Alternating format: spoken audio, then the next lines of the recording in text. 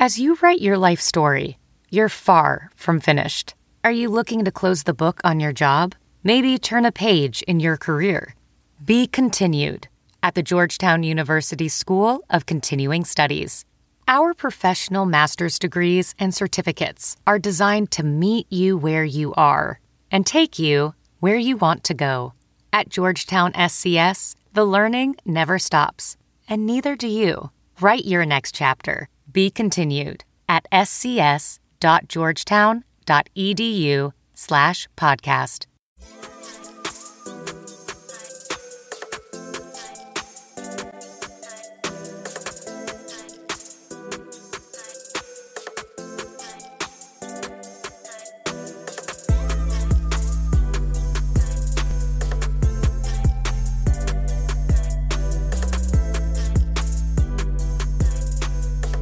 What's going on, Wizards fans? You're listening to the Wizards Tip-Off podcast presented by CSN. I'm Chase Hughes of CSNMidAtlantic.com, joined by Wizards insider Jay Michael, and we're going to be coming at you guys at least once a week, maybe twice a week for the rest of the season and beyond, talking Wizards. We'll have exclusive interviews with players, members of the front office, coaches if we can get them, and I'm sure you'll hear from Steve Buckhantz and Phil Chenier and Chris Miller, and we'll break down what we can about Wizards games, and maybe even Jay Michael will sing a little Prince for you like he did preseason with Chris Miller. Yeah, I have a nice voice. So. Yeah, Jay Michael's got a good voice, so maybe if you keep listening, we'll treat you to that. But today, this is our first episode, and we want to focus on the trade deadline, which is coming up in less than 2 weeks from now.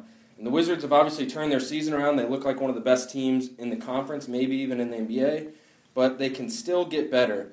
Right now, I think evaluating this team has a lot to do with Ian Mahinmi. He's back, and they have to kind of evaluate the team with him to try to see what their needs are. Jay, how long do you think that will take? It's going to take all the way up until the All-Star break, which is the Wizards' last game pre-All-Star break is February 16th. So they don't come back till February 24th. So the trade deadline is the 23rd. So they really have a week to play with to kind of figure out exactly what they have. Can he contribute at a higher level, the level they expected when paying him $16 million a year? Can he be that kind of backup? If he is, then I think that shifts the priority to other places going into the trade deadline. So I say give Mahinmi, that's 3 more games, and then you'll be able to figure out exactly where they stand before they go forward. And if the Wizards don't make a trade before the deadline, be prepared for them to say that they had a trade deadline acquisition and getting Ian Mahinmi back. Yeah, exactly. That's how teams will spin that sort of thing. But, regardless, it is a pretty big addition to their roster. I think a lot of teams would like to add a rim protector and a player who could play defense like he can with that experience at this time in the season. But the Wizards' bench could still use some depth. They're 29th in minutes played, 29th in points, and it's really about quantity and how much Scott Brooks has trusted them, because there's some other numbers that just suggest they haven't been that bad. They just haven't been playing that much.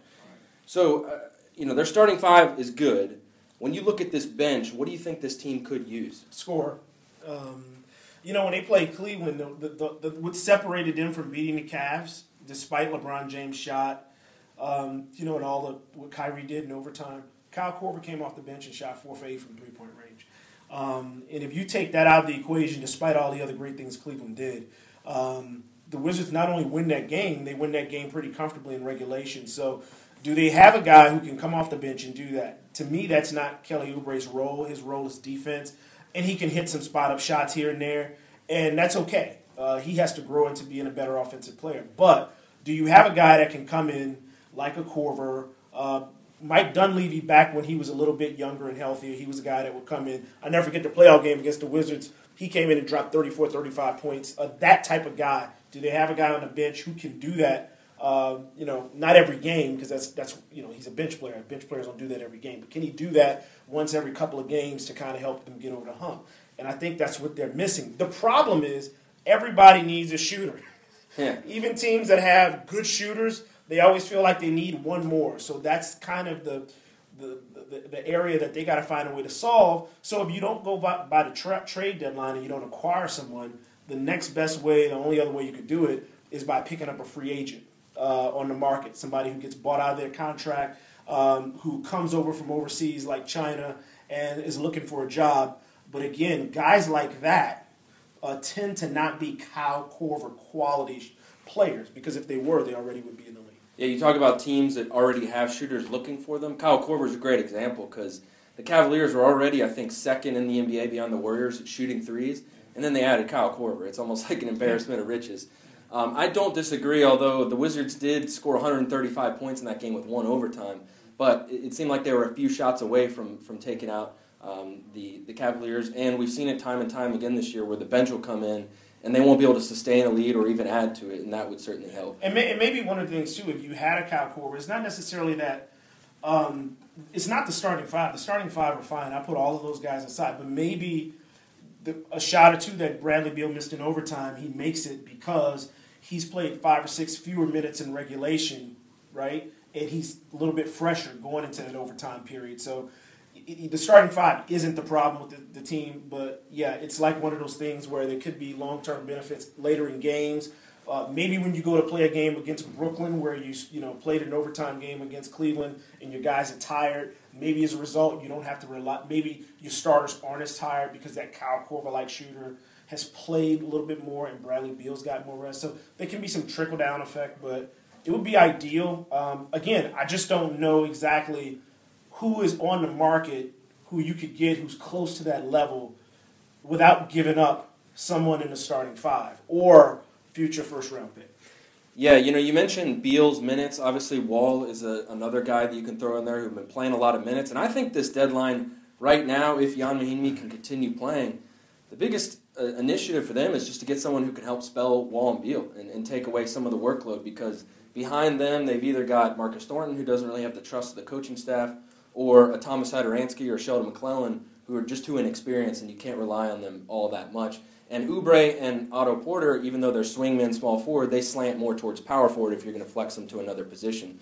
People keep bringing up Serge Ibaka to me, which makes no sense because you already have Markieff Morris. The chemistry to starting five is good. You don't want to break that up. Serge Ibaka is making $12.5 million a year. He's about to be an unrestricted free agent. So are you going to give up a first-round pick for a guy like Ibaka when, let's say if you make that deal by All-Star break, you only got him for 27 games.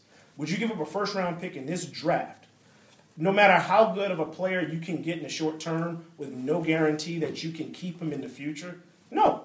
Right. Nobody in their right mind does that, and that's kind of the problem. Like, the draft is deep. You want to stick with your picks. I think more likely than not, they would ride this one out and play the long game rather than playing the short game, unless they think whatever player that they can secure will get them past Cleveland, not only get them to the Eastern Conference Finals, make them a strong candidate to get past Cleveland to the NBA Finals. Now, if you actually believe that, then maybe you make such a deal. Right. But, man, that is one hell of a risk to take. Yeah, I looked at the upcoming free agent list, and it's not going to be that simple where you can get a rental, because a lot of these guys either make too much money or you're going to have to give up too much to get them, or they're just not fits. Nerlens Noel is an impending free agent. Mirotic from the Bulls. Kentavious Caldwell-Pope of the Pistons, although I don't think they're letting him go. So I think you're probably looking at someone who's got more of maybe 2 or 3 years left on their deal. Once again, you're listening to the Wizards Tip-Off Podcast. I'm Chase Hughes alongside Wizards insider Jay Michael. We're talking about the NBA trade deadline, which is coming up in less than 2 weeks. Another question regarding the deadline is, how much is team chemistry a concern? And with how well they played, if they don't do anything, is that the end of the world? No, it's not the end of the world, and that's why I think, if in doubt, you stand pat. Because if you break up this starting five, to me, it's a bad move. Unless you're telling me the player that you're going to get is, not Carmelo Anthony. No people talking about Carmelo. If you're going to tell me the player that you're going to get is going to make your starting five better, so you have to me, not look at just that individual player and his skill set, but does he make other guys around him better? Is he going to fit that? So it's about fit. And I don't see anybody out there right now who a team is willing to give up who would be worth breaking up this starting five for. So you could say, well, Carmelo will get you 25 points a game. But will Markieff Morris still be getting 18 and 8? Will Marcin Gortat still be having games where he shoots 7 for 7 from the field? Or will a guy like Carmelo be taking shots away from a guy like that, and therefore he'll get his numbers, but the overall chemistry isn't quite as good and your bench will still be thin. Mm-hmm. So I wouldn't touch this starting five, and that's where I think the problem is in terms of making a move. You don't want to mess with the starting five. You don't want to part. You're not going to part with Kelly Oubre because you don't know what's going to happen with Otto Porter in the future. So you have to stick with him at that spot, and he's at a good contract. You're going to stick with Thomas Satoransky, I believe, because I think he has a lot of promise. So you don't want to move away from those guys. So what do you have left that somebody wants they're going to give you a good player for? I just don't know. It has to be a player, in my opinion, who a team really wants to part with because they perceive him to be a problem the way Phoenix perceived Markieff Morris. It has to be a situation like that where you're going to take a problem off their hands for them. Maybe you can get something done. I just don't see messing with this starting five is a good idea. You saw how well they played against Cleveland. Ernie's done it before. That Markieff Morris trade at the time, I got him a lot of criticism. I might have been one who criticized it, but in hindsight, maybe it looks pretty good. Yeah. So yeah, that one's worked out pretty well. In a second here, I want to look at the top of the Eastern Conference and what it would take for the Wizards to beat those teams with the deadline in mind. But first of all, I want to throw some names out there for you. These are backup guards that fit my description of guys who could spell Wall and Beal. What I did is I went to Basketball Reference and I sorted it by defensive rating. So I made sure that these guys are cheap, they've got experience, and they play pretty well on defense. I've got 3 names for you. Let me know what you think. The first one I think is the best one, and that is Will Barton, Denver Nuggets. Will Barton is a good defensive player. I don't mind Will Barton at all. I don't think he's a bad player. Again, what do you have to give up to get him? But I think if you just told me Will Barton's available, there's a deal that can be executed to give him, and you don't have to touch your starting five or Kelly Oubre or Thomas Satoransky, I like Will Barton, no problem. He's not that great of a shooter, but I think shooting is a thing that if you work on it enough, you can become a better shooter. I'm not as concerned about that. And I think he's shooting better this year. I have him at 45.1%. It's a career high. He averages about a steal a game. He's making $3 million next year, which is pretty manageable. Good contract, yeah. Yeah, and the reason why I like that potential fit is because I think Denver's they're not that great of a team, but they've got a lot of depth. So then maybe they could deal from depth and maybe go for a draft pick instead. So that's one name. I think that's the best one I came up with. The second one is Gerald Henderson of Philly. Plays decent defense, shooting 46%. He's making $9 million next year, so they might have to move a contract. But what do you think about him? He was one of the guys that when I was doing my off-season projection, like if I were rebuilding this roster, guys who I would slot in, and I was incorporating salary, how they would fit, and all that sort of stuff. Gerald Henderson was one of my guys that I said that I would bring in as a 2-guard. He's not a three-point shooter, but he's a good mid-range shooter, good athlete. He's a good defender. He's not a locker room problem. He's the kind of guy that you want to have around your team. And at $9 million a year, based on what the salary cap is, he's at a pretty good number. So I actually like Gerald Henderson. I think teams like that, like Philadelphia, who's not going, which isn't going anywhere. A team like Denver that you mentioned with Will Barton, a team that could be looking to just jettison pieces and start over again.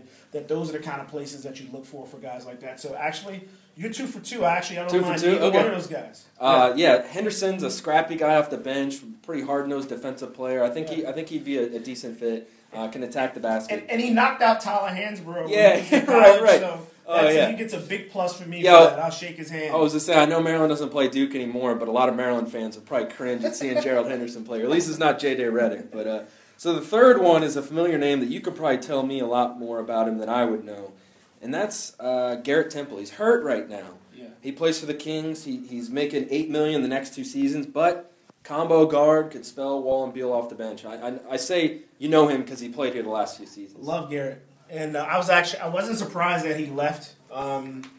He talked briefly to the Wizards in free agency, but they knew going into free agency last year they weren't going to be able to afford him. So Temple had been making only $1 million. He had been making a veteran minimum, so now he's making 7 times his salary at $8 million a year. So relative to the market, though, that's a decent contract. That's not an albatross of a contract. So I love Temple. He's become a better 3-point shooter.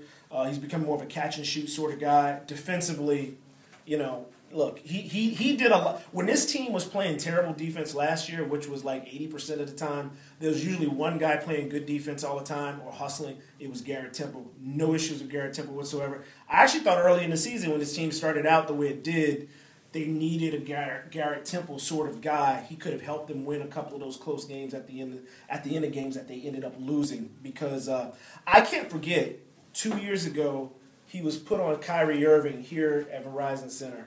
and he shut Kyrie Irving down. Ooh, that would come in handy. And the moment he was pulled out of the game, because it was time for Whitman to make his rotation, Kyrie Irving went off for, I think it was 4 3-pointers in the last minute 18 of the second quarter and ended up scoring a career high that night. Temple had shut him down. And the moment and that was the night he found his rhythm. Yes, it was. So, okay. I mean, I value Temple very highly. So, you're 3 for 3. 3 for 3. Okay, Jeez. yeah. Man, okay, I was waiting to pan one. How about Justin Holiday of the Knicks? Although he averages about a steal a game, but Justin Holiday's not bad. Defensive rating doesn't look too good. Look, right now, based on what the Wizards benches look like, Justin Holiday is a huge upgrade. Yeah. So, okay. Well, I take those other guys over Holiday, but it's. I wonder if you ask Garrett Temple or Justin Holiday if you could get them out of the Sacramento locker room or the New York locker room. How quickly they say yes. Justin Holiday, man, tell you right now, he will pay the Wizards to come play for him just to get out of New York. Once again, this is the Wizards Tip-Off Podcast, our inaugural edition. And before we wrap this up, I want to go through the teams at the top of the Eastern Conference. And if you could just tell me quickly what it would take for the Wizards to beat them in a playoff series and if they can solve that at the trade deadline. Let's start with Cleveland. Okay. Could they beat them in a series? Yes, they could. I'm still taking Cleveland in that series at this point based on the way the teams are constructed. But what closes that gap?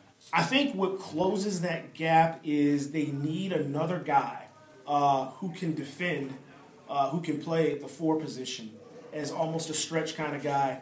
Markieff does a pretty good job with that because he can defend Kevin Love on the perimeter and in the low post. Could Jason Smith be that guy now that he could basically be the backup 4 with Mahinmi backing up Gortat? He possibly could. I don't feel as good about Jason Smith defending that far out on the perimeter.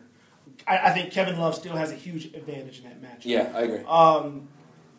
I have to see Jason Smith more like that, but Jason has a habit. I've seen him get beat a lot off pick and rolls when they're playing really high at the top against some really mobile players.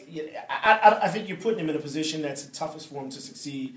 It could work, but I think you need another guy at that position who can give Kevin Love some difficulty because you saw when the Wizards went small and put Otto Porter at the 4 where he plays really well. The one team that he doesn't play well in that setup is against Cleveland because Kevin Love can shoot threes, face him up from distance, but if you put Otto Porter on him, he's going to post him up. And what did Cleveland do in that game? They rebounded the hell out of the ball and got second chance shots because Otto Porter couldn't keep Kevin Love off the boards, couldn't keep Tristan Thompson off the boards. So I think Mahinmi helps in that regard with Tristan Thompson, but I still think you need one more big body because the one thing Cleveland can do is play small and play big. Right. Yeah, I keep thinking, why don't you try Kelly Oubre on him? But they got to put Kelly Oubre on other people. Yes, there's a couple other guys over there you can guard. Yeah. So what about Boston? The Wizards are 2-1 against Boston, I believe, this year, but they haven't seen Avery Bradley, I think, in both of those wins. Right, that's correct. Yeah, so I think they can beat Boston in a playoff series right now, but if you're approaching this deadline with Boston in mind, you got to get past Boston.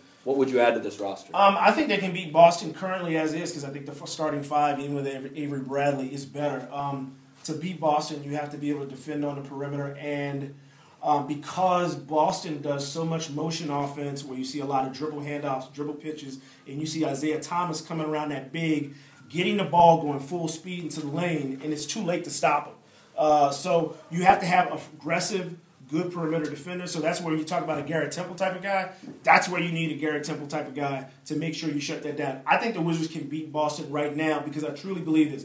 In a 7-game series, I think a lot of teams can beat Boston because when you can focus on one team, I think they're relatively easier to beat because of the offensive situation. If you look at what Atlanta did to them last year in the playoffs, I think it's easier to defend. Their post players don't worry me as much. They play a lot of outside in, and I think they have a lot of good players, solid players, not great players. So I think that's a winnable series for the Wizards as is. I agree. I think you're looking at that backup guard position. Someone who can come in and maybe play with Wall so Wall doesn't have to chase Isaiah Thomas around all game because they're so good at that position. All right, the last team I want to ask you about before we wrap this up is the Toronto Raptors. Another team that I know the Wizards haven't had a whole lot of success against this season. Just one matchup, I believe. Yeah, right. But I think they could take them in a playoff series if they're playing as well as they have recently. No doubt. I've been skeptical of Toronto since day one when DeMar DeRozan was scoring 35, 40 points a game to start the season because I've always believed this about Toronto, and it doesn't have – look, what happened a couple years ago in the playoffs, it factors in too. But, look, DeMar DeRozan takes bad shots. Kyle Lowry takes a lot of difficult bad shots. I think over the course of an 82-game season, or in this case, a 7-game series, that catches up to you because you're not going to be great. You're not going to shoot the ball great every game. The other issue that Toronto has is they don't have a real stretch four. That was the issue with them last year in the playoffs. That's going to be the issue with them this year because they have Jared Sullinger and Patrick Patterson. Patrick Patterson is more of a backup sort of guy. I think you have Markieff Morris against either one of those guys. It's a huge advantage to the Wizards.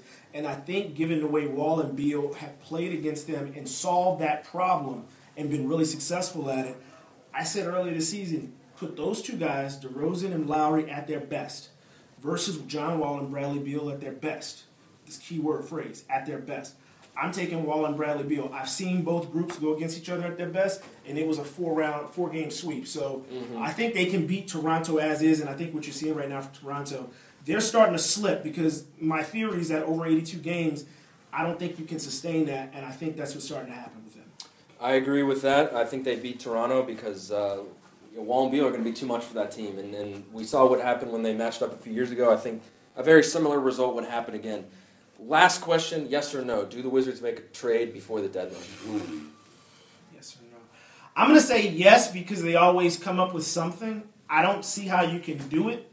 I'm still trying to figure out what kind of deal you could possibly make. I'll say yes just because Ernie always comes up with something. But I'm going to be – it's going to blow my mind if he can get a good player based on the situation they're in because I just don't think he has a lot of movable pieces right now. I wouldn't be surprised if they didn't make a deal, but I think they're going to sense an opportunity this year, see how evenly they matched up with Cleveland, see what they've done against Boston, know that the Eastern Conference, even though the Cavs have won it the last 2 years, is kind of wide open for them to make some noise in the playoffs. I think they're going to go for it. I think ownership's going to tell Ernie, all right, let's do it. Not the 2017 first-round pick, maybe the 2018. If they could pull off another trade like Markieff Morris last year, then we're talking. Yeah, they could. And, it's really difficult to, it's difficult for me to see how they can do it. Look, I know that they've put out feelers. They're looking out there to see what's going on. There hasn't been a lot of activity as of late.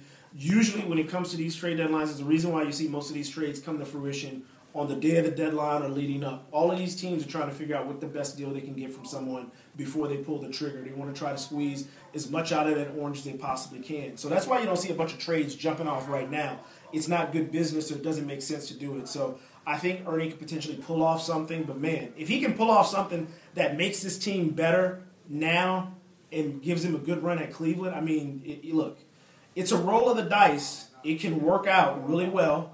Or we could be talking about this 6 months from now saying, why did you make that move? But that's why didn't you make a move if they have an injury and depth becomes a concern? And that's the other thing, too. Injuries kind of factor into it as well. If somebody gets injured, you might have to do something. Right. So in the trade deadline, everything changes day to day. Because a team's not interested in a player this week doesn't mean they won't be interested next week because they may have another issue arise that makes that more of a priority. It happens. A lot can change. Like I said, less than 2 weeks before the trade deadline. I'm sure we'll check in on the subject before the deadline comes and goes and then before the All-Star break comes. Once again, this was the first episode of Wizards Tip-Off presented by CSN. Thanks for listening, and we'll be back next week.